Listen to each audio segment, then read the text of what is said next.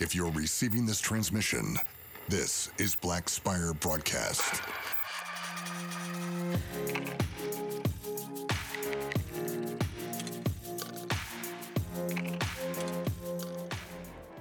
Welcome to Black Spire Broadcast, the voice of the rebellion. We're transmitting from an undisclosed location in the Outer Rim. I'm your host, David. Our guest on this episode is Austin. Austin is a Star Wars fan who is both friend and family. Thank you for being here, friend, and welcome to Black Spire. This week's show is about Jedi Master Obi-Wan Kenobi. You were the chosen one! It was said that you would destroy the Sith, not join them! Hello there. Yeah, thanks, David. I'm happy to be on. It's great to have you, and we are drinking this evening, so I thought that'd make that a little more fun to talk about this stuff. As we should be, right? Mm-hmm. You're on vacation as well as being a guest on the podcast, the second guest. So this thing's not very big, but I'd love it to be big one day.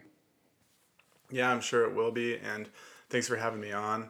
You know, what better time to talk about Obi-Wan than right now with the new series coming out here shortly. And May is right around the corner, and I couldn't be more excited because Obi-Wan is hands down my favorite character in Star Wars ever, all time. I think I see a lot of Obi-Wan in myself with like natural progression through life. So I think he's awesome. I think he's a cool character.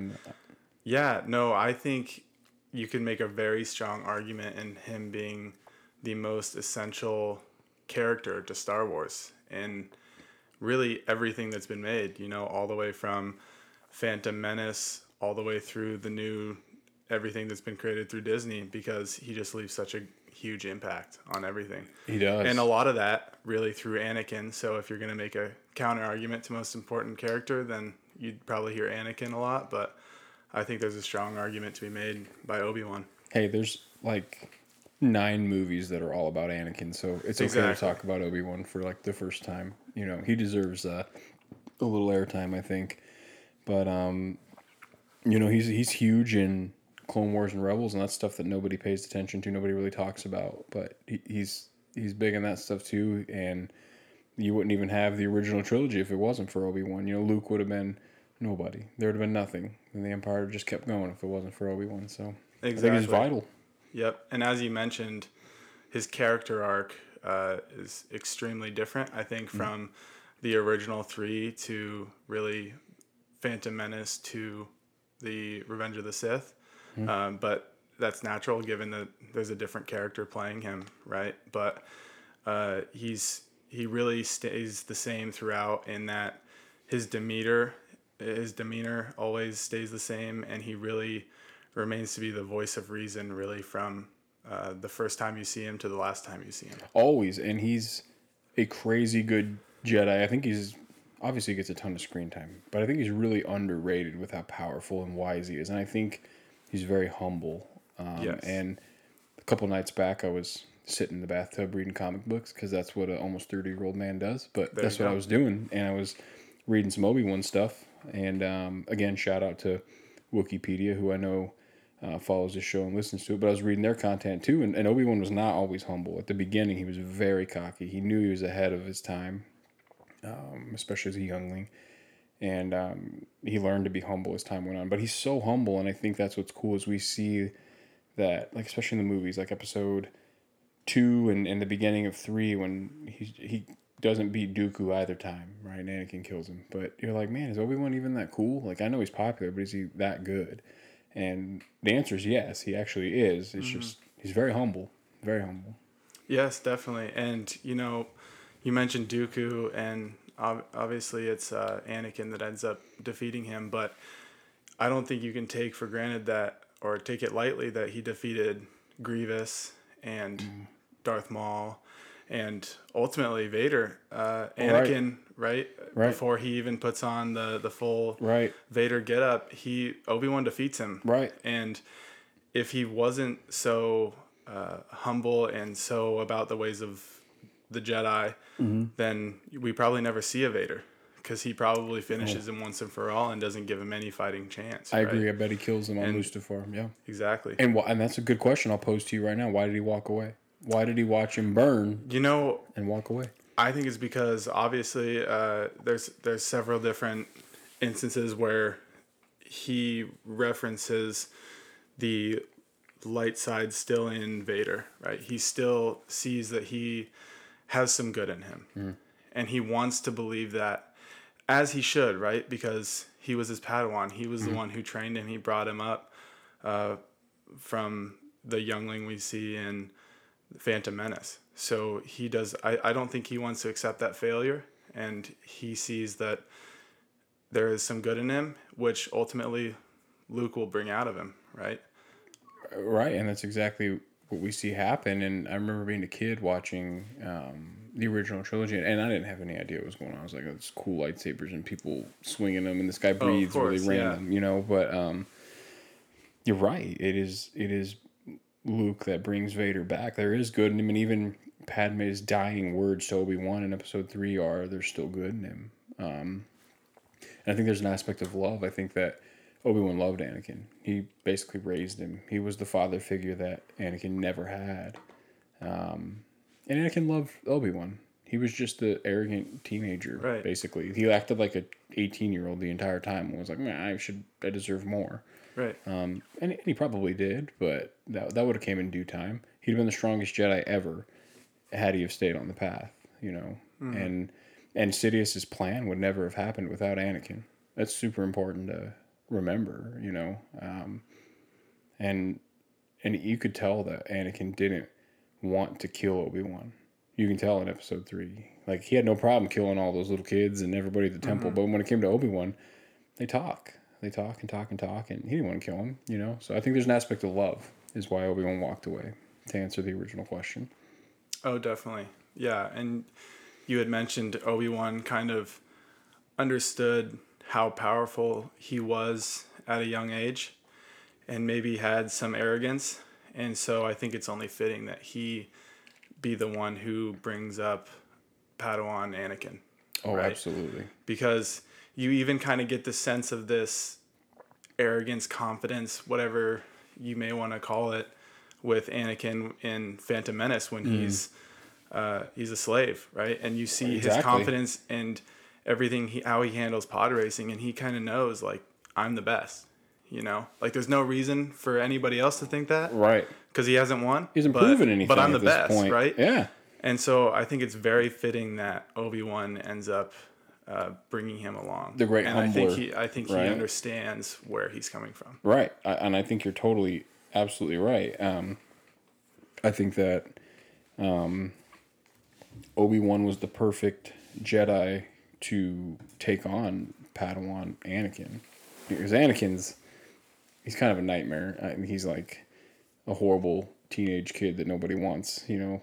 He knows he's destined to be great and knows he's great. It's like being like the only good athlete at a terrible high school that's destined to play D1 ball, you know, and it's like, hey, you're not supposed to act like that. I know you're good, but don't act like it. And that's Anakin. Anakin's destined to be the best. And he acts like he's destined to be the best the whole time. And I think Obi-Wan did a really good job of bringing him back down to Coruscant. I can't say Earth because Earth's not a planet in Star Wars, but whatever that reference would be.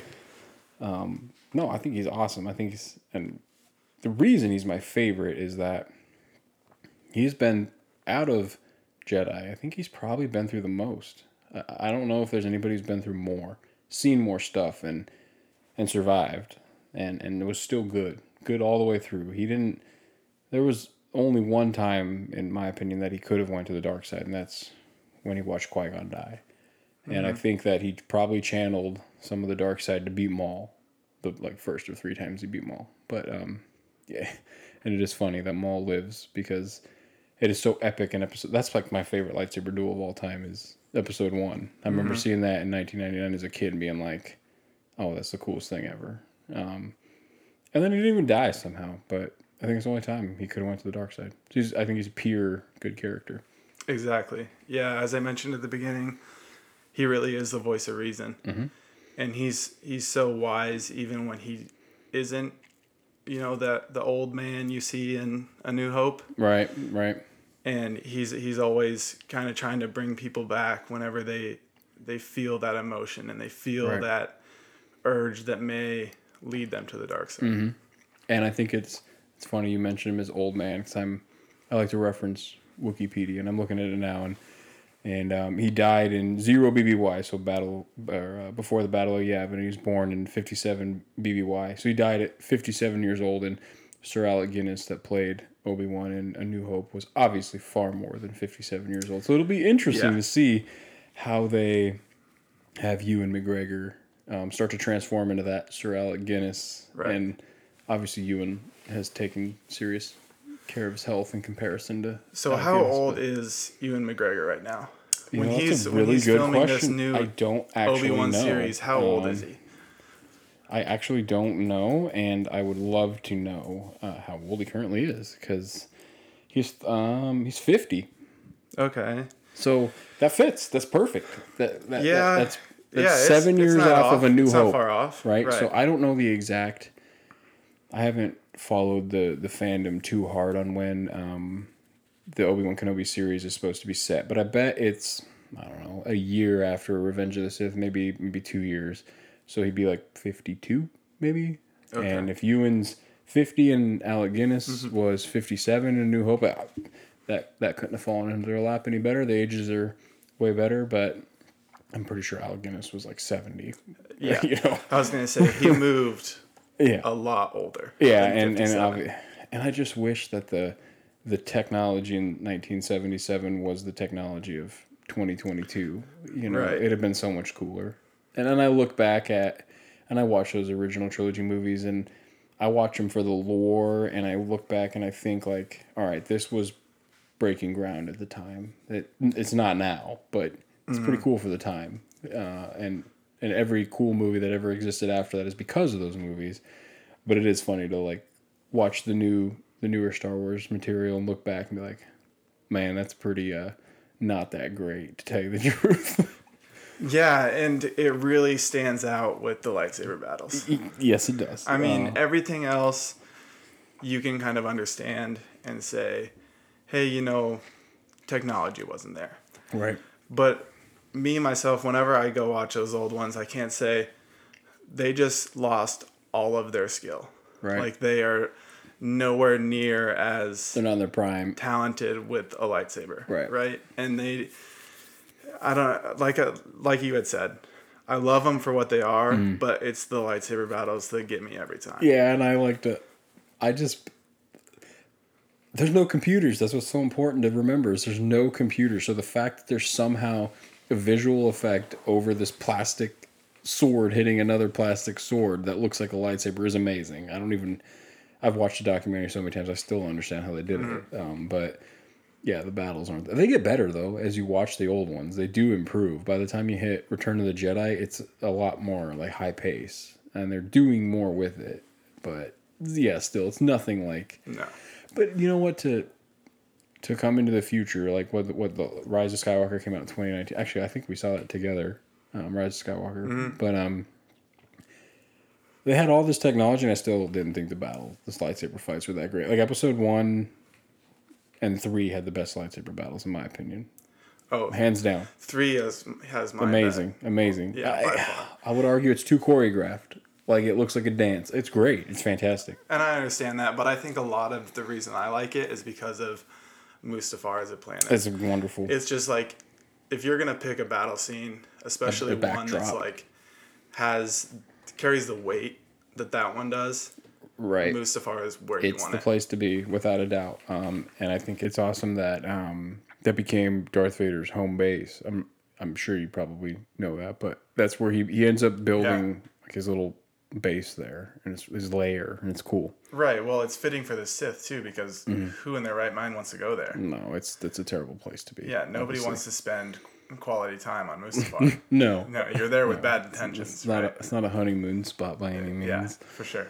No, and I think like the planet itself almost killed them. It didn't matter. Like, it almost didn't matter that they dueled, like, the planet after they screwed it up. Obviously. Oh yeah, half of the fight was fighting with your surroundings as well as your opponent. Right. Yeah, right. And they're dodging lava and waterfalls and jumping from a piece of equipment to piece of equipment, whatever was floating over the top of it. Yeah. Yeah, that's crazy. Exactly. And I just rewatched that yesterday just to prep for this and kind of give me a little refresher. But yeah, that planet is intense. And then you add Padme to the mix where she shows up, and Obi-Wan knew. He went to Padme's house and was like, hey, where's Anakin? Because I kind of got to kill him. And he knew Padme would lead Anakin. Or, I'm sorry, he knew Padme would lead him right to Anakin. And it's like, is that kind of jacked up? I'm not sure. Like, I watched that and I was like, man, that clicked in my mind. Like, Yeah, no, I definitely see where you're coming from, but also, given the fact that she is pregnant, and the minute he brings up the killing of the younglings to her, you could tell from that moment she's going to tell Obi-Wan exactly where he is. yeah. But she doesn't, does she? She does not. She does not. Oh, at least we don't see it. Yeah, but He sneaks on her ship. right. But you could tell something from that moment changed. It changes, especially in the conversation on Mustafar when she lands, before Obi-Wan walks off the ship. Yeah, they're talking. Sure, her mindset kind of goes from "I don't believe it" to "I don't want to." Like, you've changed. I don't know who you quick. are. Yeah, I don't know who you are anymore. And then Obi-Wan shows up and she gets force choked, obviously, and it's kind of cheesy in episode 3 how she just dies. But I do think she gave up the will to live. I'm not sure if that's possible, but in Star Wars, anything's possible. So maybe she did give up the will to live. Like, she wanted to live with Anakin, and Anakin became this horrible person in this moment. And they had kids, and she didn't want anything to do with it anymore, and she died. Yeah, no, I definitely agree. It was kind of a tough situation for anybody to be in, and Right. I don't think that it's beyond reason to think that she just gave up the will to live. No, I don't think so either. And it's tragic because in real life I can understand where that comes from. Like, it would be horrible to see your partner become this horrible person, and then you have children with them. So I couldn't imagine where her head was at in that moment. But and then Obi-Wan showed up and made it worse. And I remember seeing that as a kid, and I thought Anakin was going to win that battle out. Like, because in episode 2, Obi-Wan loses. Episode 3, at the beginning, Obi-Wan loses again. And I was like, what would lead me to believe that Obi-Wan's going to win anything that I watch other than episode 1? Obi-Wan 100%, for lack of a better term, has the clutch gene. He does. Right? He does. When the game is on the line, when the stakes are high, he's coming in hot and he's going to win. Yep. Right? You see that time and time again throughout every Star Wars movie or animated series, whatever it may be. He's going to show up in the big moments. That's true. No, right? He's clutch. There's no doubt about it. He figures it out when it matters most. And I kind of want to break down the lightsaber battle with Anakin, and we're going straight down like the nerd rabbit hole with this. But I like to talk about the 7 forms of lightsaber combat quite a bit. And Obi-Wan is generally, so he's a practitioner of Form 3, which is called Sorasu, and Sorasu is defensive lightsaber combat, so it's generally not attacking.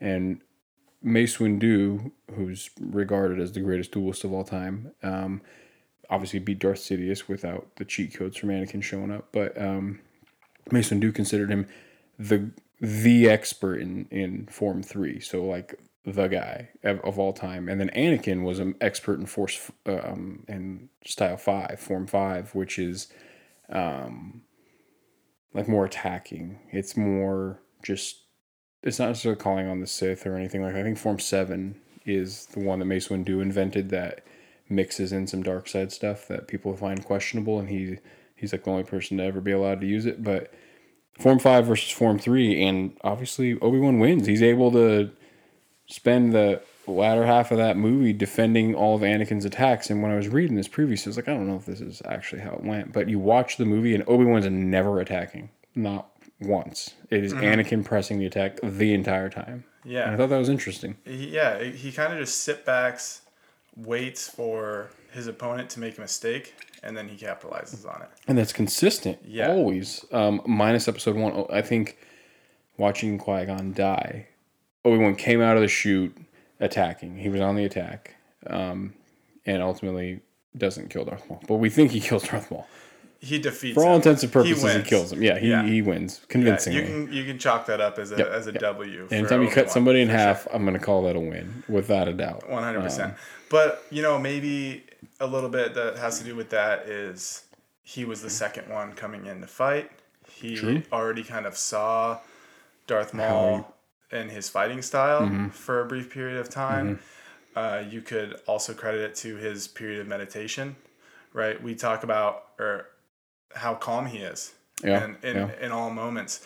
And I think that's a great reflection of how calm he is in difficult times when given the opportunity, he pauses to meditate before he goes in and kills Darth Maul or defeats him, right? Not kills him, because we know how that story goes. But most of the people listening probably don't even know that. If you've seen Solo, I guess is the only. If you've seen Solo, a Star Wars story, you know that Darth Maul's alive, but you don't know how or why or the Clone Wars Rebel stories, and it's important. A lot of people, I think, don't follow the cartoons strictly because they're cartoons. And I've actually held off for the longest period of time and actually only watched Clone Wars fairly recently because of that.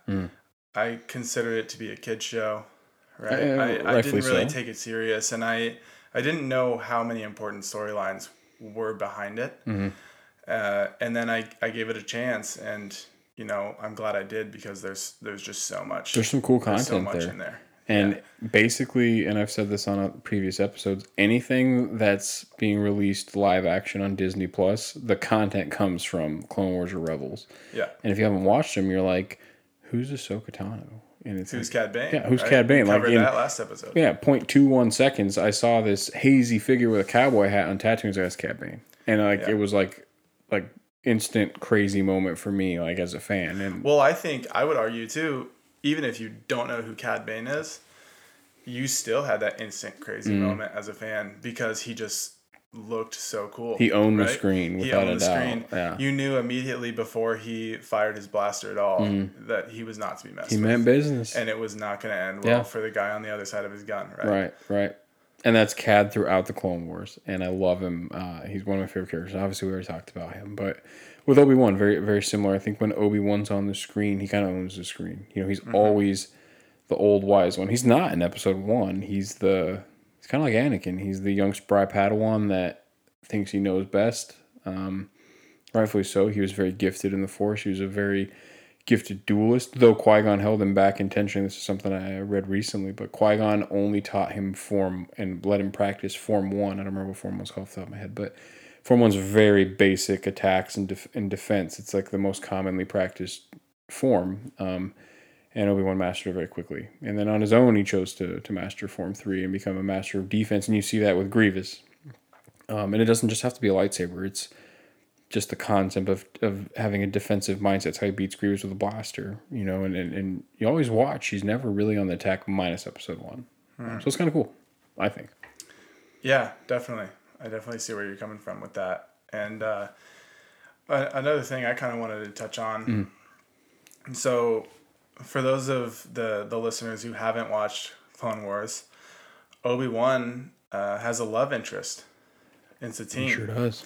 And I just kind of wanted to ask you what kind of role you think that plays in how he handles Anakin and his relationship with Padme. Because Anakin is very conservative in not letting anybody know that he is in a relationship with Padme. Right? Anybody close to him can kind of figure it out, but nobody's said anything. Certainly. Right, nobody. And Obi-Wan mentions it in the Clone Wars, right? When Rex is protecting Anakin in whatever closed door that they're behind, having that conversation with Padme.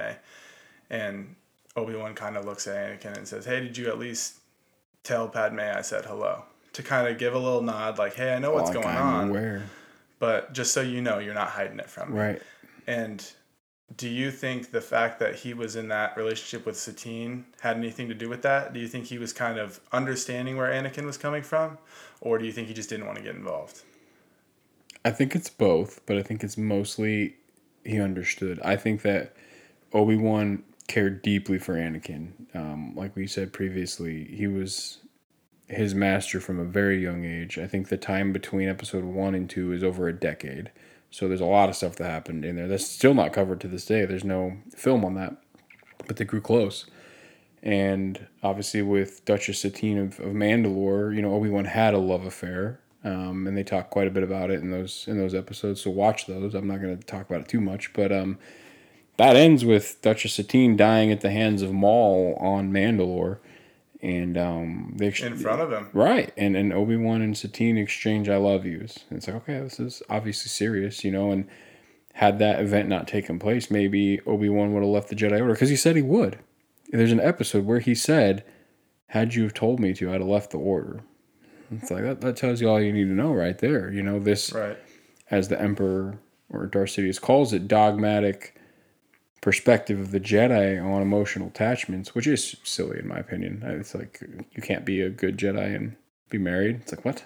I could do any other job on planet Earth or planet whatever. Right. Well, there's a reason they strip them of their parents and their families at a young age. They don't want any attachment. And the fact that Obi-Wan kind of gives in and says, I'm okay with this. I understand this. I understand the ways of the Jedi.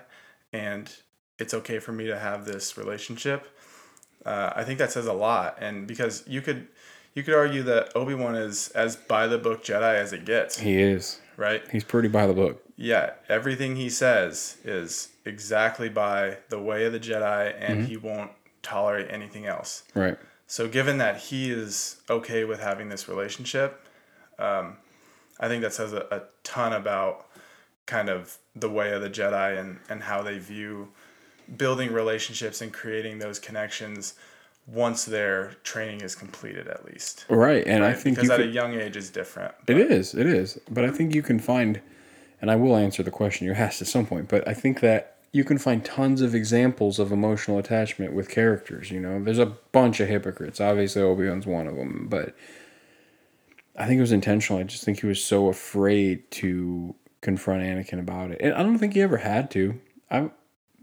Anakin's naive if he didn't think Obi-Wan knew. Like, it was obvious. It was so obvious, in my opinion. And the end of episode 3, as it's closing, Padme's like, Obi-Wan can help us. Obi-Wan can help us. And Anakin's like, I don't need Obi-Wan. And it's just his arrogance coming through. And I wish, the movies are fantastic. And I love how it all unfolds because it's this perfect, tale. It's like a mixture of mythology in modern times, or in the future of space. I think it's really cool. But yeah, had Padme and convinced Anakin that Obi-Wan could help, things would have went differently. And he wouldn't have fell to the dark side. The only reason he fell to the dark side is these love affairs, the emotional attachment. And obviously Ahsoka is a part of that, as you're learning with Rebels and Clone Wars. She's very important in that too. But I do think things would have went different if Anakin could have trusted Obi-Wan in the fact, because Anakin witnessed the Obi-Wan Satine saga. He saw it all and he knew about it. And he made comments and jokes in those episodes. So I found that interesting. Yeah, definitely. And you had kind of mentioned how Obi-Wan, when he was first being trained and brought up, he had that same kind of cockiness as Anakin. Right. And is that Qui-Gon's training, or is that just Obi-Wan and his maturity, right? Because as any of us age, we gain more maturity.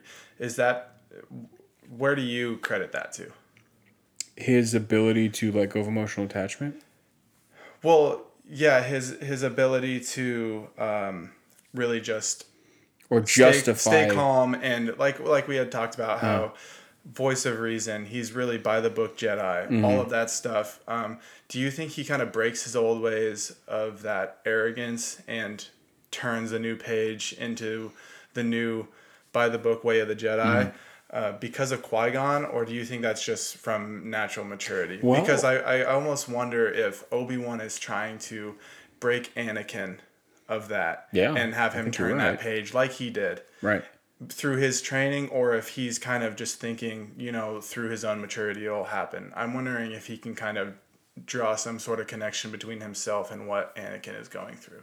I think it's a bit of both. So as we know with Qui-Gon kind of didn't follow the rules a whole lot. He was a master, but they didn't let him on the council because he just didn't follow the rules. He did his own thing, and I think that's an important part. Yeah, Anakin wouldn't be a Jedi. Right? Correct, because the council didn't want him on because of his connection. If Obi-Wan didn't, if Qui-Gon didn't die, which I do think this was intentional, like you can see that meditation moment in episode 1 where, in my mind, Qui-Gon is preparing to die. He's preparing for his death, and he knows that for the balance of the Force to be ensured and the training of Anakin to be ensured, because it had already been denied that Anakin be trained, he had to die.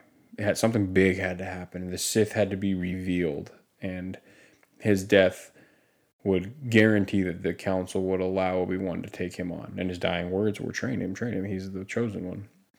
So I think that was big in Obi-Wan's mind. I think that was a big shift in Obi-Wan. And I think that there is emotional attachment there. He didn't want to watch Qui-Gon die. You could see the emotional attachment. It wasn't just like how you'd picture Jedi based on this non-emotional attachment thing where it's like, he dies. You know, it's like, no, like he genuinely cared. It was a horrible scene to watch. But I think that there's a natural progression too, where there's maturity. And as a Padawan, I think you're going to have these emotional, you're fighting against yourself. And then finally you take the trials and become a knight, and which is worth noting. Obi-Wan never took the trials. He didn't have to. He was the first person in 1,000 years to defeat a Sith Lord, and they automatically promoted him to Jedi Knight. And that is a super important note, because the council doesn't like to bend the rules on anything. And they were like, oh, you beat a Sith? Okay, I guess you can be a knight now. So he never took the trials. Important to note. But I do think that, I don't know how, but he became more humble, whereas a normal person would become cocky with something like that. Imagine if Anakin just, hey, you're a knight because you're Anakin, because you defeated somebody important. That would have went straight to his head. And it would have went straight to most people's heads, but it didn't. Obi-Wan became more mellow, more wise as time went on. And I think he just grew to realize, like, hey, there's a book that dictates how Jedi operate, but there's also a thing called life, and they happen independently. And if you fall in love, you fall in love, but I can still be a Jedi and be in love. And, I mean, you see that he is able to exemplify that with Satine dying. It's not like he raged out and went crazy like Anakin and killed a bunch of kids or something. Like, he was still the professional that we know him as. And Anakin was incapable of doing that for whatever reason. He just couldn't do that. Yeah, and on top of that, when Satine dies, he was promoted to High Jedi General during the Clone Wars. So he was at the, top of the top. You know, he couldn't go any higher, and he still exhibited that same kind of cool, calm collectiveness that we know Obi-Wan to be. Right. And I don't know off the top of my head who voiced Obi-Wan in the Clone Wars, and somebody's going to jump down my throat for that. But I know that Ewan McGregor, who plays him in 1, 2, and 3, and then the Obi-Wan series, studied Sir Alec Guinness's performance in Episode 4, and in Episode 3 tried to start to mirror his mannerisms and dialect leading into A New Hope. But you do see him become very, very wise, and it's not super explained, actually, why he's that way. You actually don't, especially in Episode 2 and 3, you don't see just like, oh, he's this powerful Jedi. You don't, because he loses quite a bit, or at best draws with people. People get away. So it's interesting how that stuff was filmed. But if you read a lot of the backstory stuff, he is very powerful. But yeah, I think it's super interesting, and I do think that it is a bit of both. That I think as there's the book that dictates how Jedi are, but as you become a knight and you're not being scrutinized constantly, you're like operating independently, just like any job where you're not in training anymore, you start to do it your way. And you realize it's just human nature to fall in love, and he did. But it's how he handled it when it failed, when she died. That I think is super important, because he could have went to the dark side right then and there easily. Oh, yeah. But he didn't. He's through and through a light character, a good person. And he's got a lot of bad that happened too. So it's crazy. Yeah, no, he's definitely experienced a lot, and he continues to push through everything. But when he sees Qui-Gon die, he's still so young. Oh, very. When I again went and rewatched the Revenge of the Sith, I was kind of thinking, what would have happened if Anakin watched Obi-Wan die and then had to go train Ahsoka? Because there's a part of me that thinks he never switches over to becoming Vader if he's then placed with 100% responsibility of training Ahsoka. And I'm talking early stages, right? Sure. Before they build that relationship. Because that's kind of what, in the Clone Wars, when Ahsoka's kind of dropped at their feet and they say, Here you go. Anakin, you're supposed to train him. And he goes, what? No, I never asked for this. I don't want this is not mine. And then for that kind of first episode, Obi-Wan's like, fine. I'll do it. But we'll figure it out. Yeah. Right? For now, it's me. But until Yoda says otherwise, right?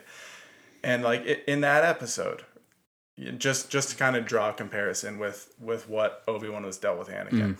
If in that episode, Obi-Wan was killed by Dooku, it completely changes everything, right? And Anakin's mindset primarily changes to, she's my responsibility, and I'm going to make sure that I do everything I can to avoid what just happened to Obi-Wan. Right. Right. And I think a lot of that, because he was so young and so much pressure was put on his shoulders, he was not going to fail. And I think that's what kind of transformed him into being that, like we had talked about already, that by the book Jedi. Right. And just continuing to stay cool, calm, collected, and handle his business like a Jedi should. Yeah, and I think that's what separates him from many. And Anakin, it'd be crazy to think, had when Obi-Wan fakes his death in Clone Wars, had he actually have died, you see how emotionally attached Anakin is to Obi-Wan. They play the Vader music. He instantly at the becomes funeral. angry. Yeah, instantly. You see it in his eyes. That is a guy you don't want to piss off ever. Exactly. Like, obviously, it's all traumatic stuff. But when the Tuskens take his mom in Episode 2 and he slaughters them all, I don't really blame him.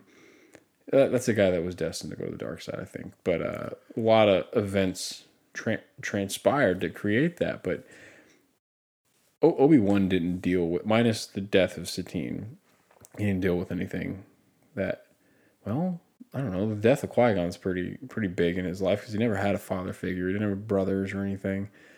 So I do think it's just Anakin knew he was good from the beginning.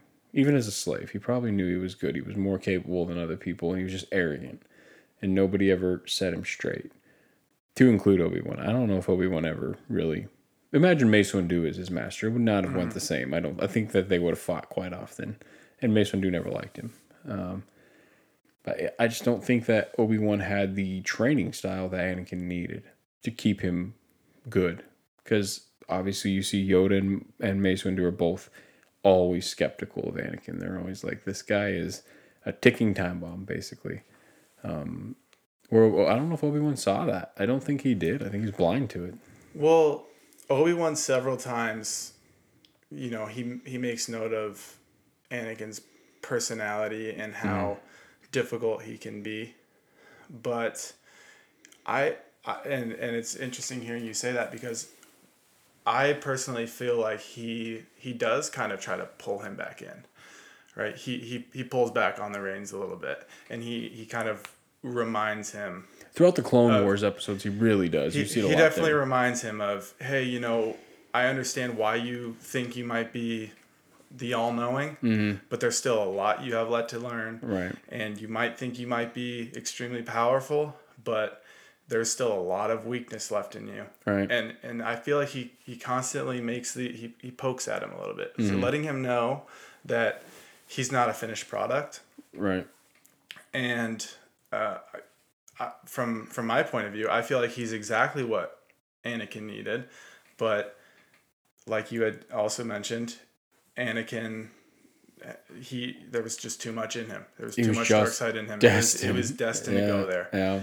But on the flip side, what saves Mace Windu is the little bit of light he had left in him. Yeah. Right? What saves Chancellor Palpatine is a little bit of light he had left in him, because he says, I should kill him right now. Mace Windu says, I should kill him right now. And he said, no, it's not the Jedi way. Right. So even in that moment, he said, no, it's not the Jedi way. This is not how it's supposed to go down. Right. If he was full Sith and every ounce of him was bad, in that moment, he would have told Mace, kill him. Right. Get rid of him. It's for the greater good. But there was still a little sliver of hope left in him. And I think that sliver of hope that saved Palpatine is exactly what Obi-Wan continued to chase. And Luke continued to chase, and eventually kind of got him to flip, as he's being electrocuted right in front of Vader's eyes. And Vader ultimately... That's what it took for him to change his mind and to find that little sliver of hope again. But it's so conflicting within Anakin, and I think Obi-Wan knew that from the beginning, and he continued to try to remind him of that, but he just ultimately wasn't successful because it was, like you said, destiny. It's a tough task to be given. The chosen one, and when that person knows they're the chosen one, not to think that Anakin always walked around cocky. I mean, he did, but he didn't. I mean, it's a little bit of both, but like the impossible project, that one that it just can't be solved. But I'd like to hear your thoughts on what we're going to see in the Kenobi series, how they're going to fill that time between 3 and 4. Yeah, so there's a lot of different theories that go around with this new series, just as there was with the Book of Boba Fett and Mandalorian. But I think what we're going to see a lot of is Obi-Wan continuing to search for that little sliver of goodness that he may still have in him. Because, like I had said earlier, I really think Obi-Wan feels that there is a little bit of good. And he thinks if anybody's going to bring that out of him, it's me. As he should, right? He was his Padawan. Right. If there's anybody in the world that he respects, then it's going to be Obi-Wan. And so I think what we're going to see a lot of is him, obviously protecting Luke and Leia.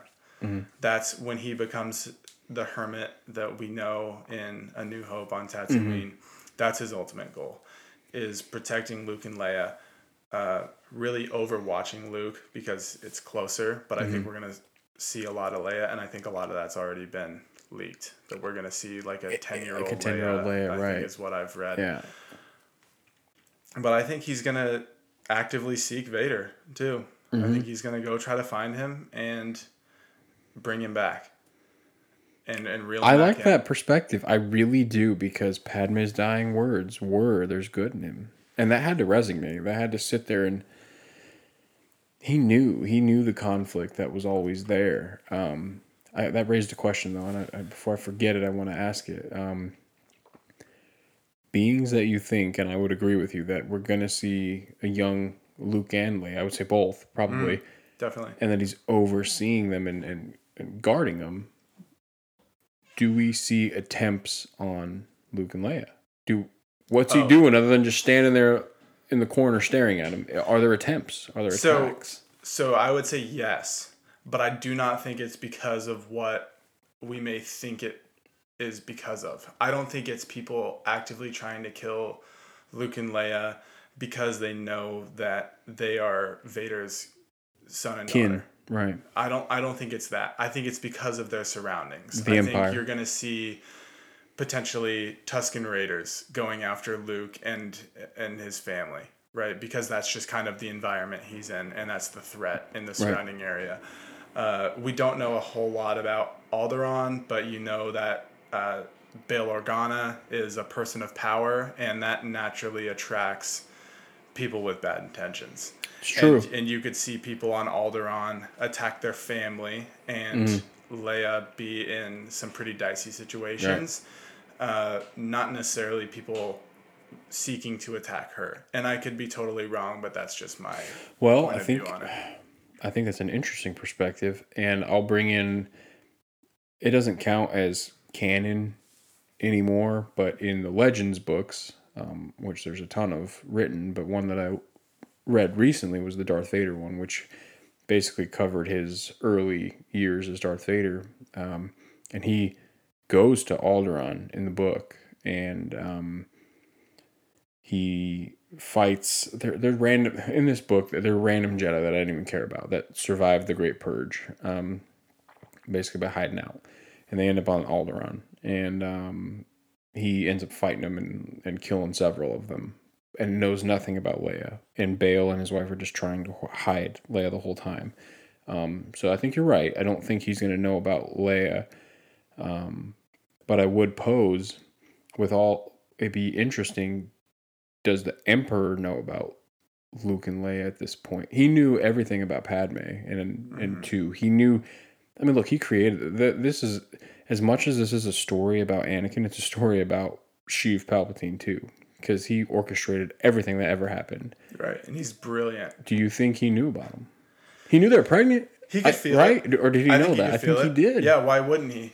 Right, and they're force sensitive, right? Yeah, if he can feel their presence when they're older, then why would it be any different when they're younger? You know, and somebody might have an answer for that, but I don't see why not. Right. But that doesn't necessarily mean he knows exactly where they I don't think he knows where they are. And they have any reason to go actively search Alderaan or Tatooine and find either one. Well, that brings the next question I wanted to ask you, and that is, I'm willing to gamble that the Emperor knows about them. And I bet he just assumes they're force sensitive because the Skywalker blood is so strong. Yeah. Obviously, with Anakin being the chosen one, he has kids. Like, you could assume they're going to be pro athletes, just like Dad was, right? So, well, and Padme was no scrub either. No, she's fantastic for who she was. Obviously, not force sensitive, but very good. Right. But it's great. Still, they're getting her genes. Right. So, do you think that the Emperor would risk telling Vader so early in his plan, still developing, that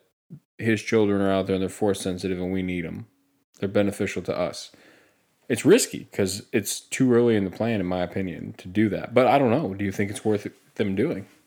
Yeah, I think, like you said, it's risky and it's too early in the plan. It ultimately depends on where he feels that that Vader is in his progression. Mm-hmm. Right? If he feels that he's completely turned Sith and there's zero hope for him going back, and it's going to be join me or die, right? Then he may. Because, there's a very good chance. Because he's going to be highly motivated to find them. Right. And if he does, and he convinces them to join his side, then Palpatine is going to benefit from that. Right. And if he kills them, Palpatine is going to benefit from that as well. So I guess it just depends on where he feels Vader is in his progression. Now, it is worth noting that I do think it's canon. Yeah, it is canon because of the way Return of the Jedi ends and how it kills Vader. His suit, which is obviously built by Palpatine's people, the Achilles heel that's built into it is electricity. Like, Sith lightning will defeat that suit every single time. That's the mechanism built in to tame him, so to speak. So the Emperor knows. We'll just call him Darth Sidious. He's the Emperor politically, but I like referring to him by his Sith title. Darth Sidious. He knows. And the rule, too, like, the apprentice always tries to kill the master, and then they have their own apprentice, and that's how it just works, and they're vicious. Yeah. I mean, you see it even with Savage Opress and Darth Maul. Right. He challenges him, and he has to put him in his place. Right, every time. And that's how it happens. I feel like that's like the smallest scale because he's not even an emperor at that point. He's still kind of trying to find his way. But I'm sure you'll get into that with a Maul episode. Well, and I want to start talking Sith because there's a lot of fun. I don't know. I love Sith characters, and I don't think they get enough coverage. And Star Wars is one of those stories where there's bits of it where I'm like, why can't the bad guy just win this time? I remember episode 1, I wanted Maul to win so bad. I love Obi-Wan, but as a kid, I was like, Maul has to win. He's too cool. Yeah, he's one of the most intimidating, cool-looking bad guys of all time. And what you really see with him, too, in Phantom Menace when you first see him is that he's so quiet.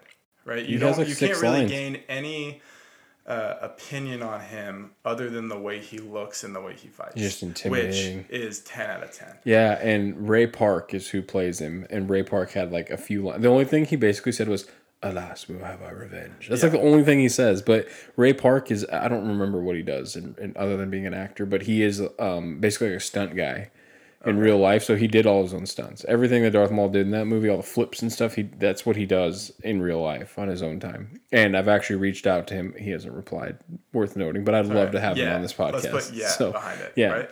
Yeah, we're going to wish Give Ray him a Park. chance.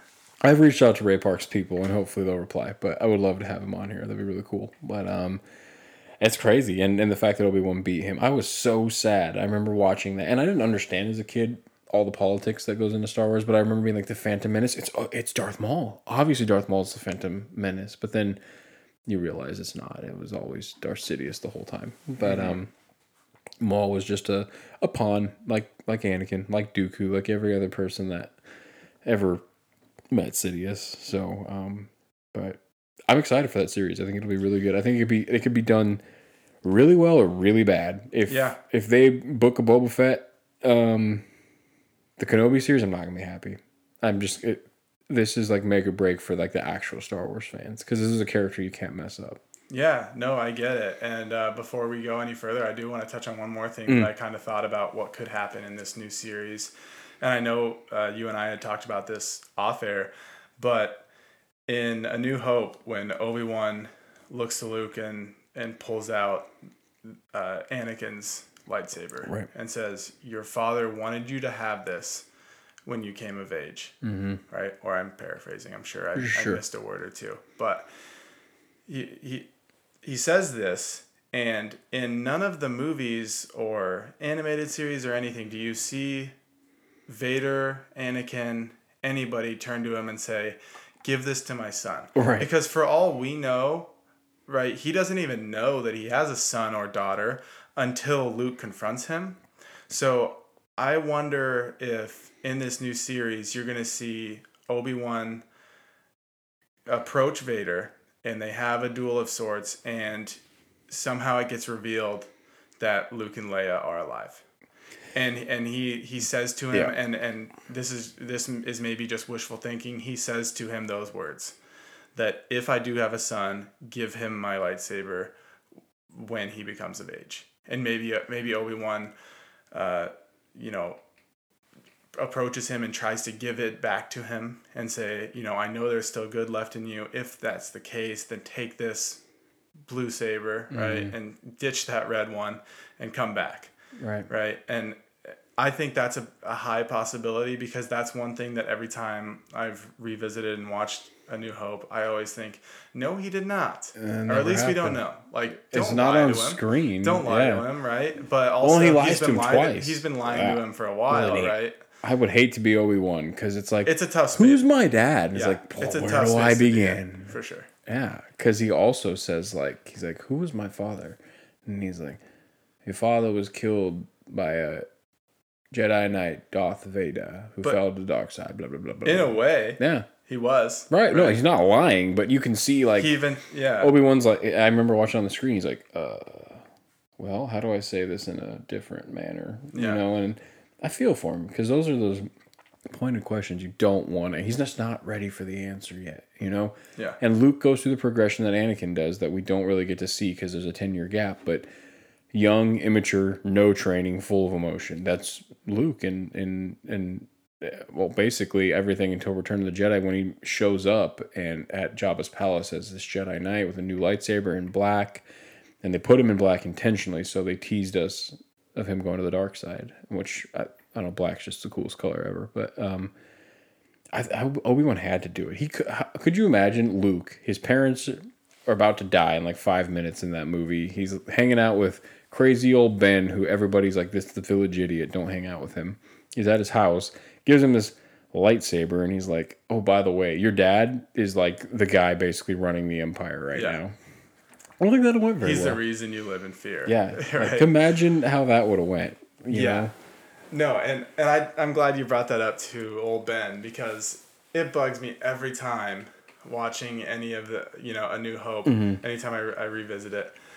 If you're truly trying to hide, ditch the robe, dude. He looks what are like you? a You Jedi. look like a Jedi. You sound like a Yeah. Jedi. Like, just because you don't show me your lightsaber doesn't mean anything. But he uses it in the cantina in A New Hope to kill the guy that is like, I've got the death sentence on 12 systems. But it's like anybody who's anybody, and it's not like he's been in hiding his whole life. Like, there's so many people who know who he is. He was famous. I mentioned before, he was the High Jedi General. Like, there's so many people who know who this guy is. And if he really wanted to hide, like, put on a mask or whatever. There's so many other ways you could hide in Star Wars. And this dude's still just toting his robe, walking around like a Jedi. Right. And it's just, it bugs me for some reason. It's funny. Me. You can find humor in it, but it just So it doesn't seem realistic. No, it doesn't. But I think I can justify it and understand it in George Lucas's mind, because he wrote A New Hope, which was called not even A New Hope at the time, just Star Wars, in the early 70s. And fast forward to Episode 3, which is 2005.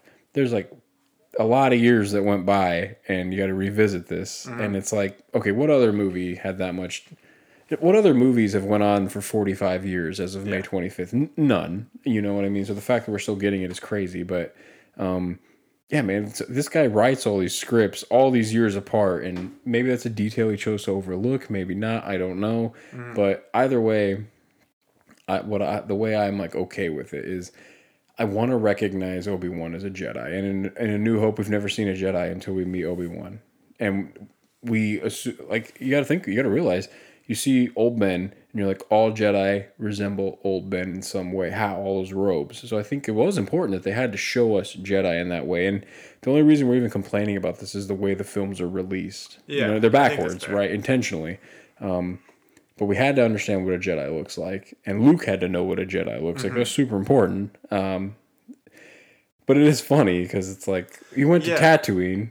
You're dressed. You're still wearing you didn't even change your clothes. You're wearing the same clothes, man. Changing your name has no difference if you're hiding out and you're not talking to anybody. You kept the Kenobi name.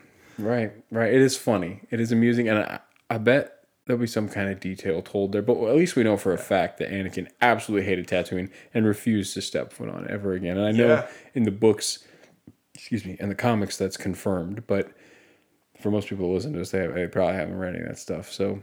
But Anakin hates Tatooine. He doesn't like sand. His mom, there's just nothing good there. He's a slave, you know, so. It's on the Outer Rim. What's important going on down there, Right. So I think it is interesting, but maybe they'll cover that stuff. I hope the first episode opens with something along the lines of like a really emotional moment with Obi-Wan, wherever he's hanging out at. I don't know, maybe he's drinking at some like Mos Espa bar that nobody's at, and is like talking to himself, and you hear him saying, like, maybe he's crying or something, and he's like, I could have saved him, I could have prevented all this could have been, I could have done something different, you know, and seeing like this emotional struggle within him, that'd be really cool to see, I think. But well, I definitely think he puts a lot of the weight on his shoulders. Mm-hmm. And I want to see that. And it's the weight of the literal universe. Everything that transpired is because of, in Obi-Wan's perspective, him, you know. I don't think he's in a spot where he can be like, well, Ahsoka Tano has a lot to do with it. Padme has a lot to do with it. The Emperor has a lot to do with it. It's probably just him. I failed him. Those are his words. Like, I failed you, Anakin. I failed you. So, interesting. But this is a make or break series.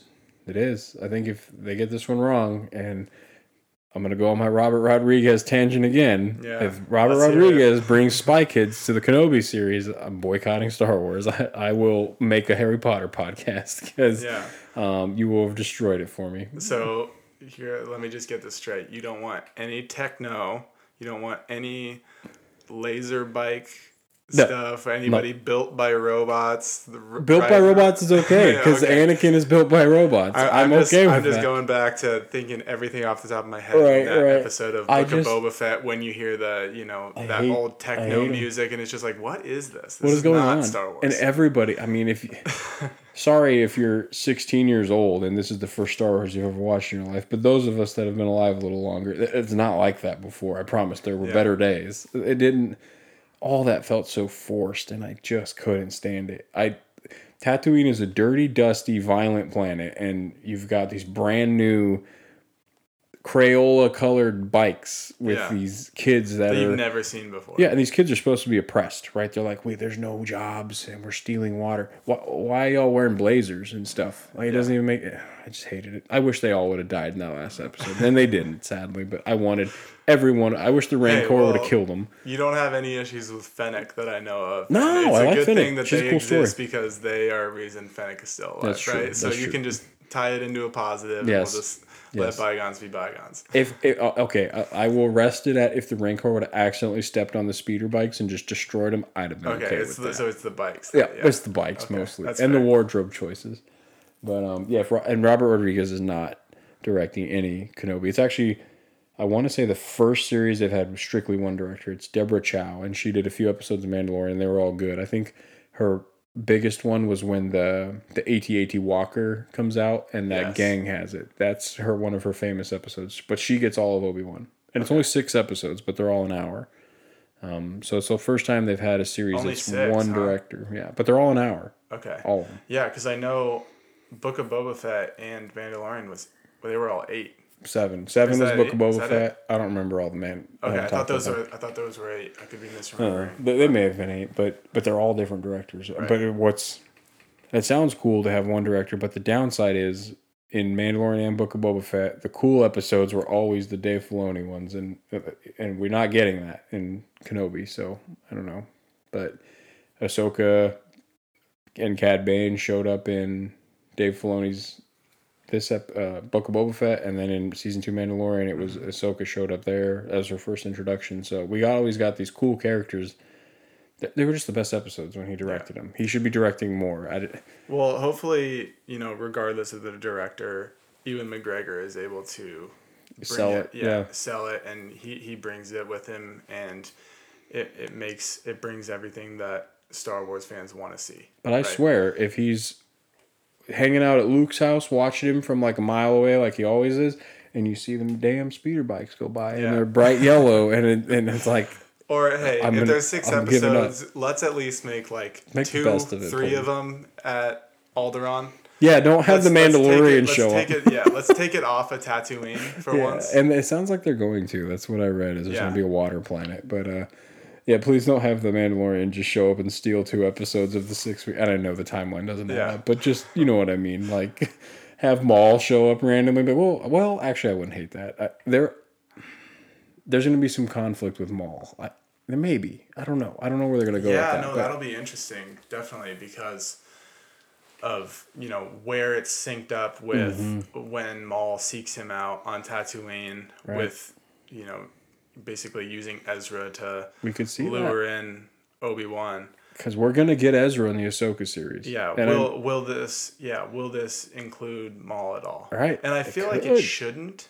It could. No, I don't think it's not necessary. If it did, and then they didn't include the scene where he kills Maul, I just don't think it would tie together because nobody's going to go back and watch all of Rebels. We don't need to see that again. No. So I think it would probably be after the fact.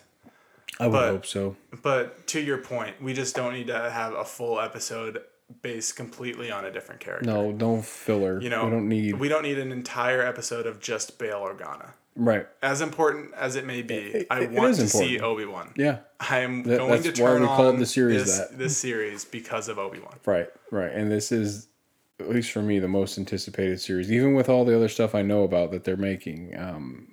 Even the Acolyte. I don't even know if we've talked about that yet, but there's a show about the Sith Acolytes, and it's all about the dark side, and that'll be a really cool thing, and that probably one of the ones that I look forward to the most. But this, you can't get this wrong. It's so important. Yeah, it's crucial.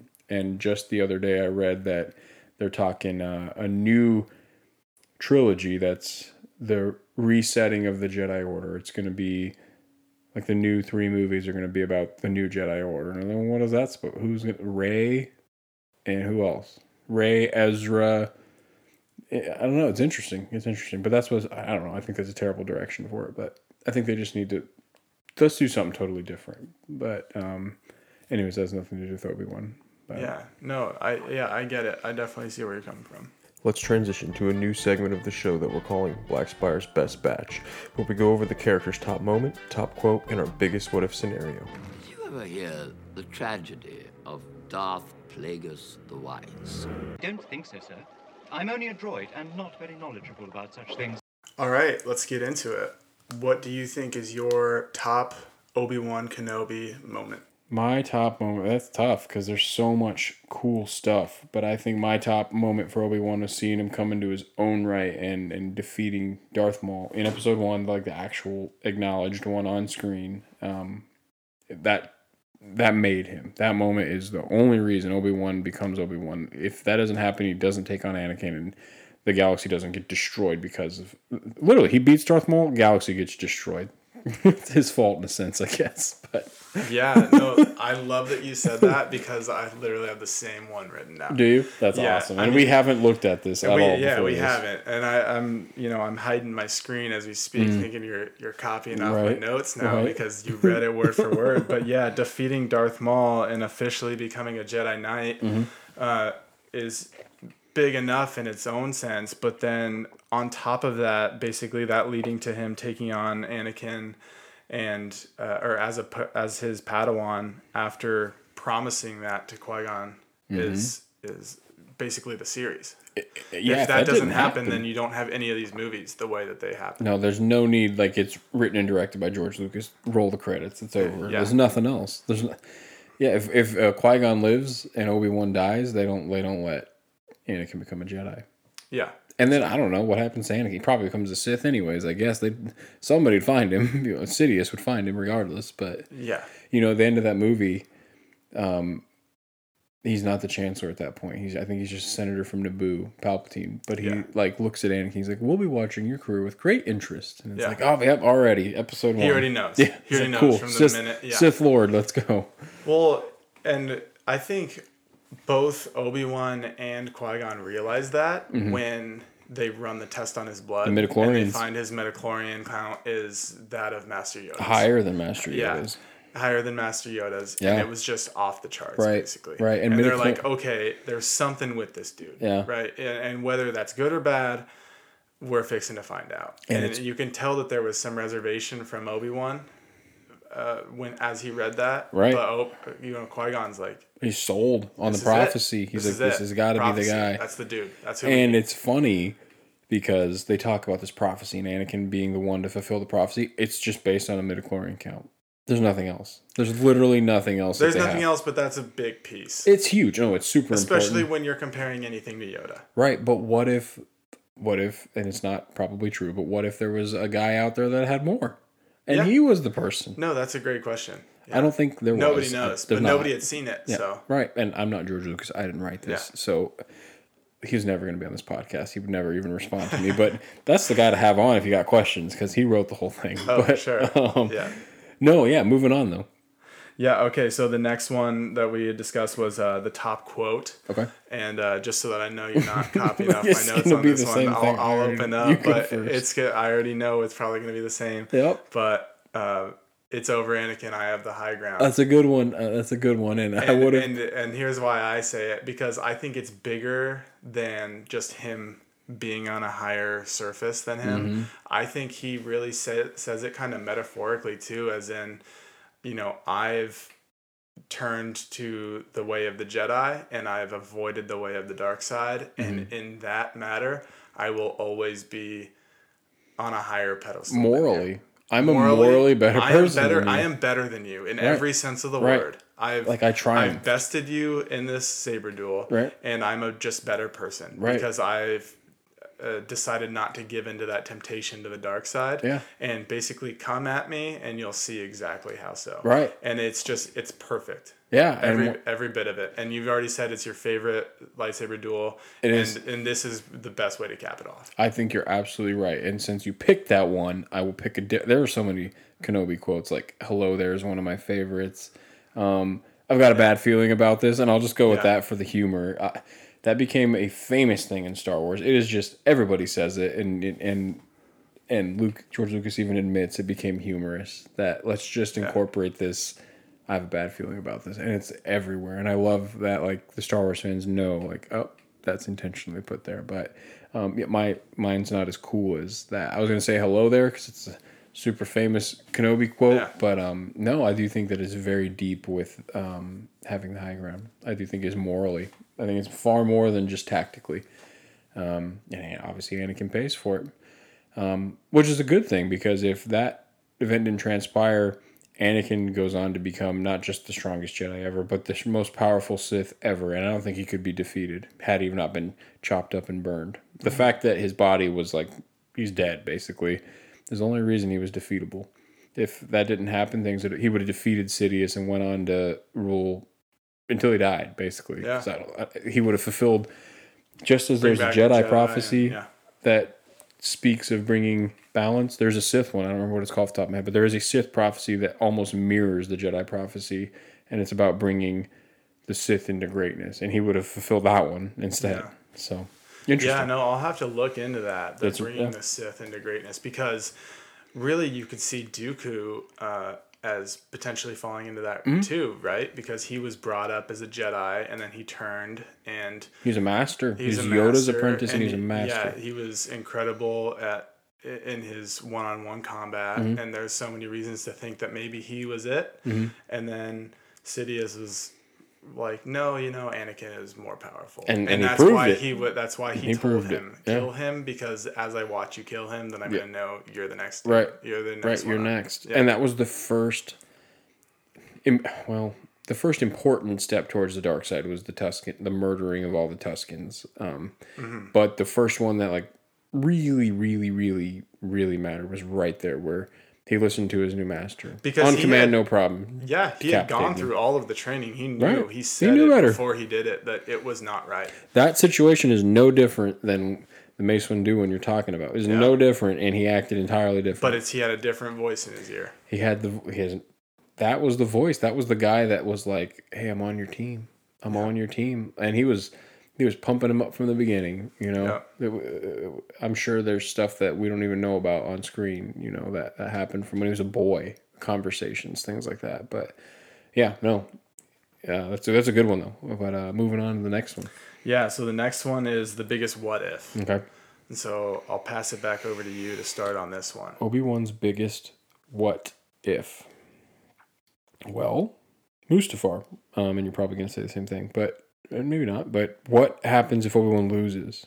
What happens to the entire transformation of the galaxy? Because obviously, really, the way that the Empire is formed doesn't change because it's still... Yeah. Anakin's still the apprentice. He's just not in a suit. He's still Darth Vader, but I think I'll echo what I said previously, Anakin will become the most powerful Sith of all time. He will defeat Sidious, as Sidious foresaw. He tells Yoda in Episode 3 that Anakin will become more powerful, or Lord Vader will become more powerful Sith than you or I. And that's true. That's the prophecy.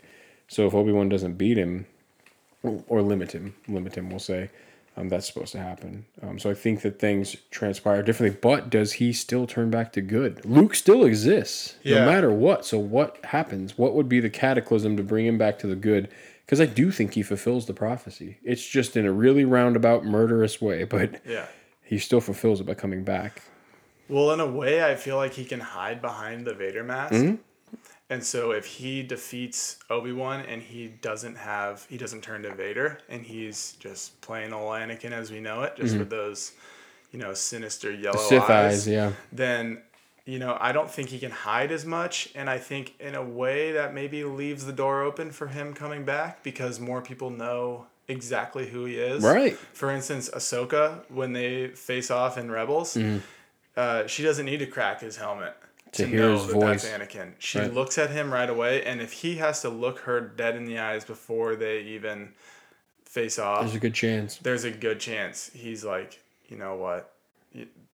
You are who I really put all of myself into, and I'm sorry. There's a chance. There's a chance. And he was also pretty far gone, I think, by that point, but I do think he hid behind that mask. Yeah, and I also think there's a piece of him that liked it, that he loved that power. I think and he says in Episode 3 throughout the whole thing where he's like, I want more, and I don't know why, but I deserve more. They're holding me back. And then once he was able to have more, he just wanted more and more and more. And I think I ultimately think he'd have went back to the light side through differently, but through Luke. But I think he'd have went on to become a very powerful Sith. He would have killed Sidious, which he did, not to make fun of the new Star Wars movies, but he did. He didn't. It's very confusing, never explained, and I'll leave it at that. But I think things would have happened similarly, but he wouldn't have had the bionic suit, and he became a very powerful Sith. Well, he was still a very powerful Sith, but he was like 1/5 of a man, you know. Yeah.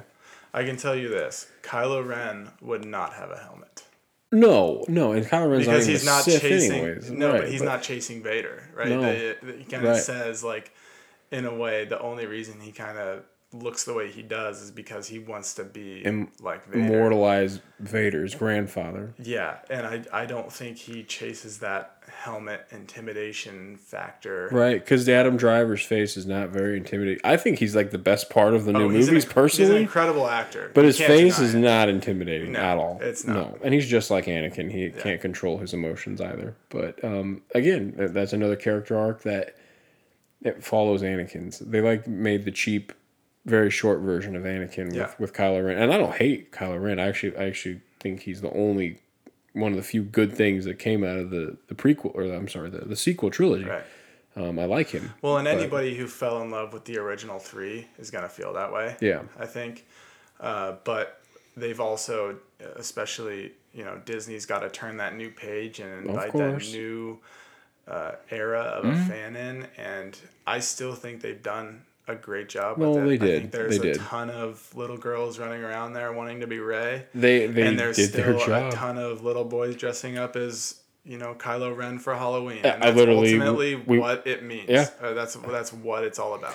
Yeah, and some people would sit there and say it's just the money pot, and of course that has a lot to do with it. But for people like me, people like you, and the rest of the fans, I'm just happy to have content. If Disney didn't acquire Lucasfilm in 2012, you wouldn't have content. It would ultimately, and I hate to say this, but it would ultimately die out. Yeah. If they didn't continue to create that Star Wars content, there wouldn't be that next thing to look forward evolution, or that next generation, I should say, of Star Wars fan. I wouldn't be podcasting. I wouldn't be sitting here. I'm not going to I can talk about the original 6 movies as long as I want, and I could probably make it last for a few years, but it's so cool to have new content to look forward to and be like, we get Star Wars. I loved and I'm sad that even though the Book of Boba Fett was not my favorite, I still loved it because I love Star Wars. I don't care. They could put out the worst thing ever, and I'm still going to like it because it has the Star Wars part to it. But I loved waking up every Wednesday and being like, man, I got an episode. I grabbed my Mandalorian cup of coffee, and I sat down and we watched it. And good, bad, and different.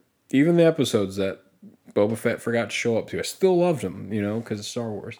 Right. And that's the cool part. Whether they write it wrong or good, I still like it either way. Right. It's cool to have content. Well, my biggest what if, I think, is, it's related to Obi-Wan, but kind of indirectly is, what if Qui-Gon had not been defeated by Darth Maul? If Qui-Gon, in that moment, defeats Darth Maul, Qui-Gon likely takes on Anakin, right? He was the one that was kind of pushing for him the whole time. Tried. I know he was, and you talked about this earlier too. He had tried. The council denied it. Something bad had to have happened. But I guess it's just really the question being asked: what would happen? Would Anakin have even been given the opportunity? He became a Sith. Would he have been given the opportunity to be trained? No, I don't think so. I think that the council, even still after his death, reluctantly allowed Obi-Wan. The council recognized Obi-Wan's legitimacy because he was the first person to kill a Sith in 1,000 years.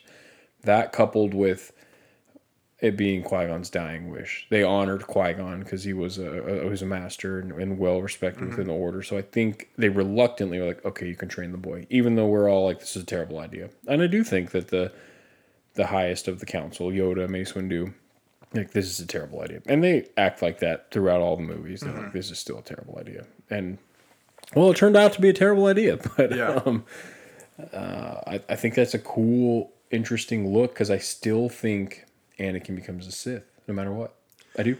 So he's just Sidious finds him. Sidious just no reason to take on Dooku at that point. He finds Anakin at a young age. Well, he might take on Dooku just for a shorter time. He's just a puppet shorter. Because Yeah. Anakin is a young boy, he's not very useful. But once he gets into his teen years and stuff, he can be a Sith apprentice, I think, at that point. I think he's destined to be a Sith. Sidious knows he's out there. He met him, and I think that quote in episode 1's the only reason I say that. We'll watch your career with great interest. I think that shows from a very young age. And there's a reason for that. We didn't even talk about it, but he blew up the Trade Federation ship that was controlling all the droids on Naboo as like a little kid. He's like, let's try spinning. That should work. That's a cool trick. Like, he's the hero. He has no idea what he's doing, and he uses. I mean, I'm assuming he uses the Force to do all that stuff. And Sidious knows it. He's like, there's no way this like little boy just won a space battle by himself. Like, it didn't happen that way, So Yeah. I think he becomes a Sith regardless. Yeah, well, and I think, let's say he doesn't. Does Darth Maul's character arc change? Does he still live? Right? If he's defeated by Qui-Gon, does his upper half fall into that drainage pit, whatever it is? And does he live? And then does he come back rather than, seeking revenge on Obi-Wan? Is he trying to kill Qui-Gon?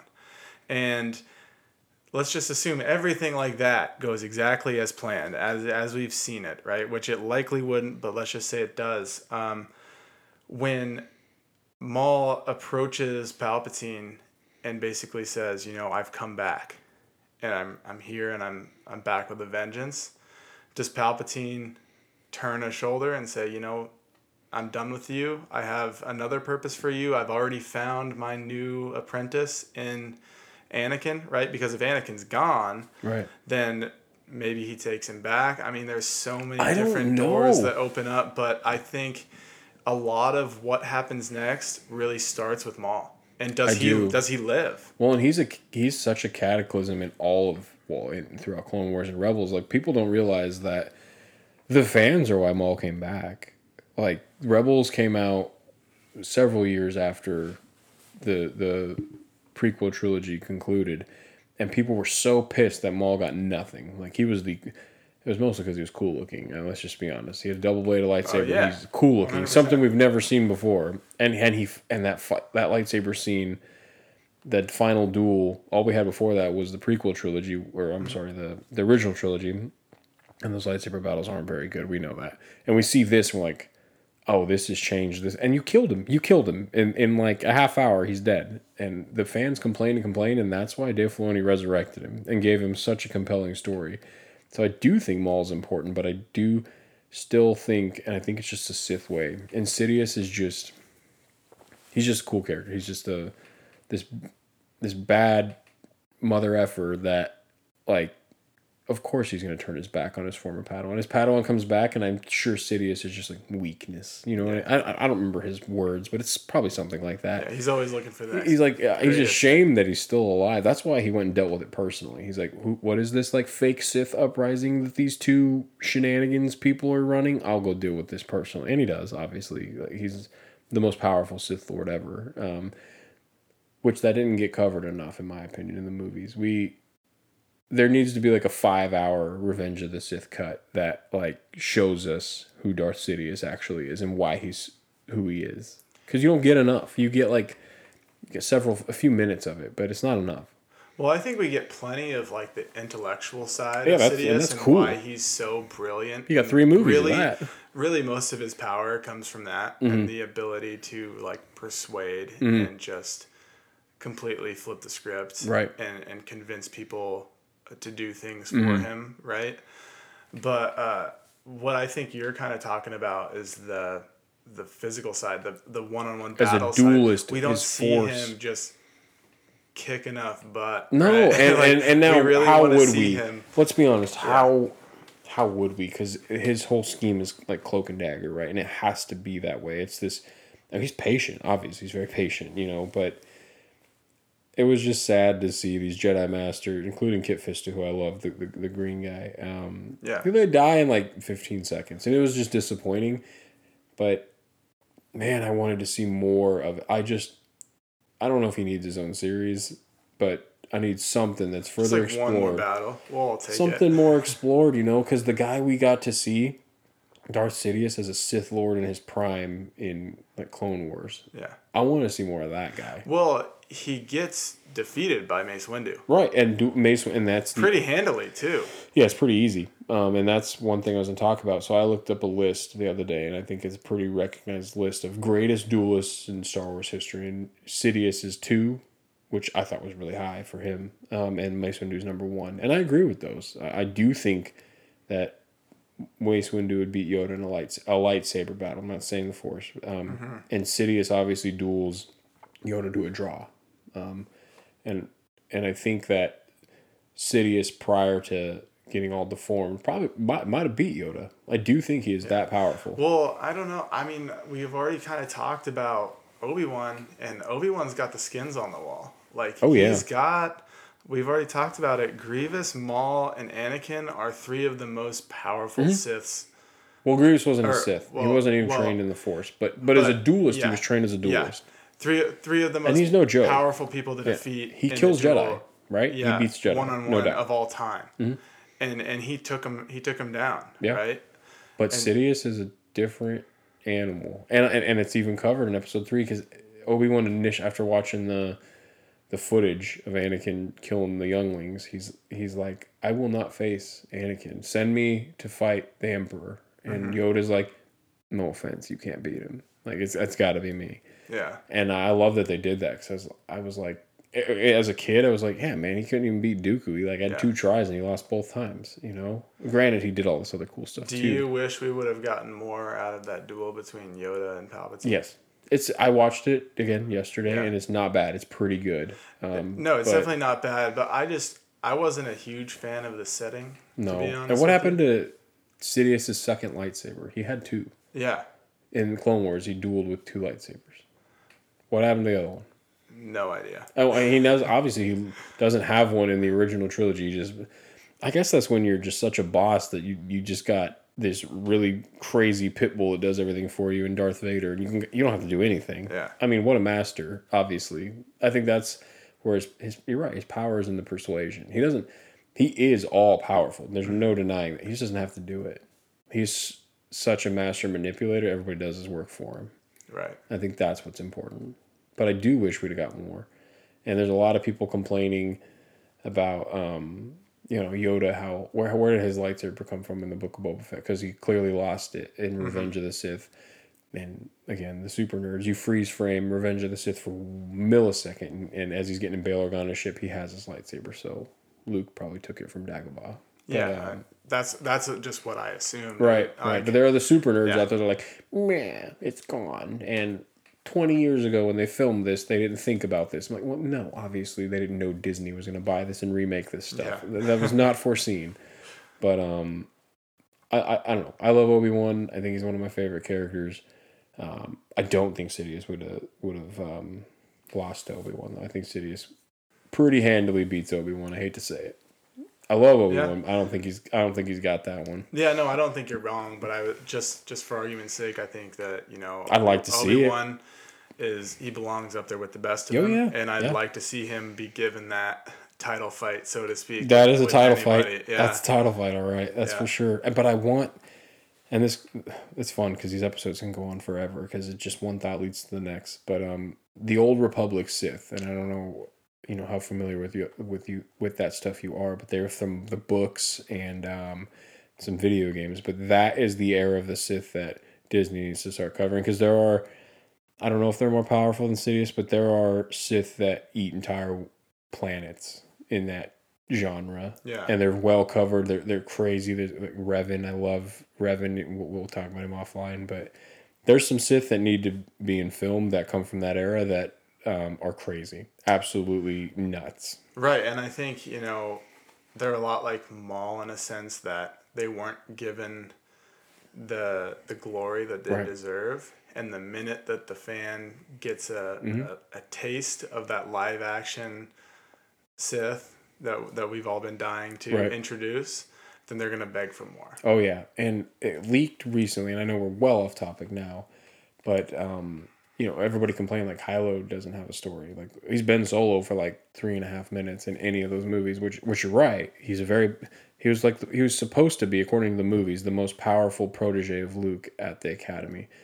But then in Book of Boba Fett, they give that title to Grogu. He's going to be the first, and you would assume he's going to be the most powerful. So it gets confusing. But there's a leaked trailer, either it's fan-made or official, and it looks official, of the Knights of Ren, and it's supposed to be a Disney Plus series. I don't know if you've seen that, but that looks good. Yeah. Like, that looked real good. I need some dark side stuff that's in series. And yeah, I don't know. I gravitate towards the dark side with the Star Wars stuff. I love seeing them, and I want it to be just better. I love with it. Let's incorporate the technology and make it as dark as physically possible. And I hope they do that. I really do. I would love to see that stuff. Yeah, no, I think the intimidation factor is what it's all about. Yeah. Right. You have to introduce a character to the screen that even through the screen, you feel intimidated as the watcher. Because Kylo Ren was not intimidating. I love him. He's the best character from the new movies, but he's not intimidating. Like his costume and the new type of lightsaber look and all of that so kind of stuff. Well done. That was all really well done, but he was still like I think you would agree, he's still just a little bit soft. Yeah, he's just a teenager, man. Like I feel like I'd poke him and he'd cry. Like he was conflicted, and I get that was part of the story, but he was just Vader 2.0, and they should have done so much more with him. That's all. And I hate to rag on it but I sat in a theater with you and watched it, and it's like the Force save. Then they make out.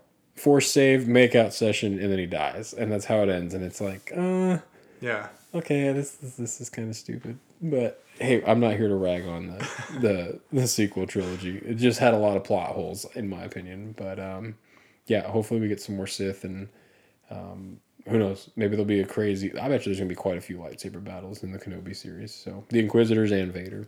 Yeah, so it should be good. No, I hope so. It should be good. But I think that's it.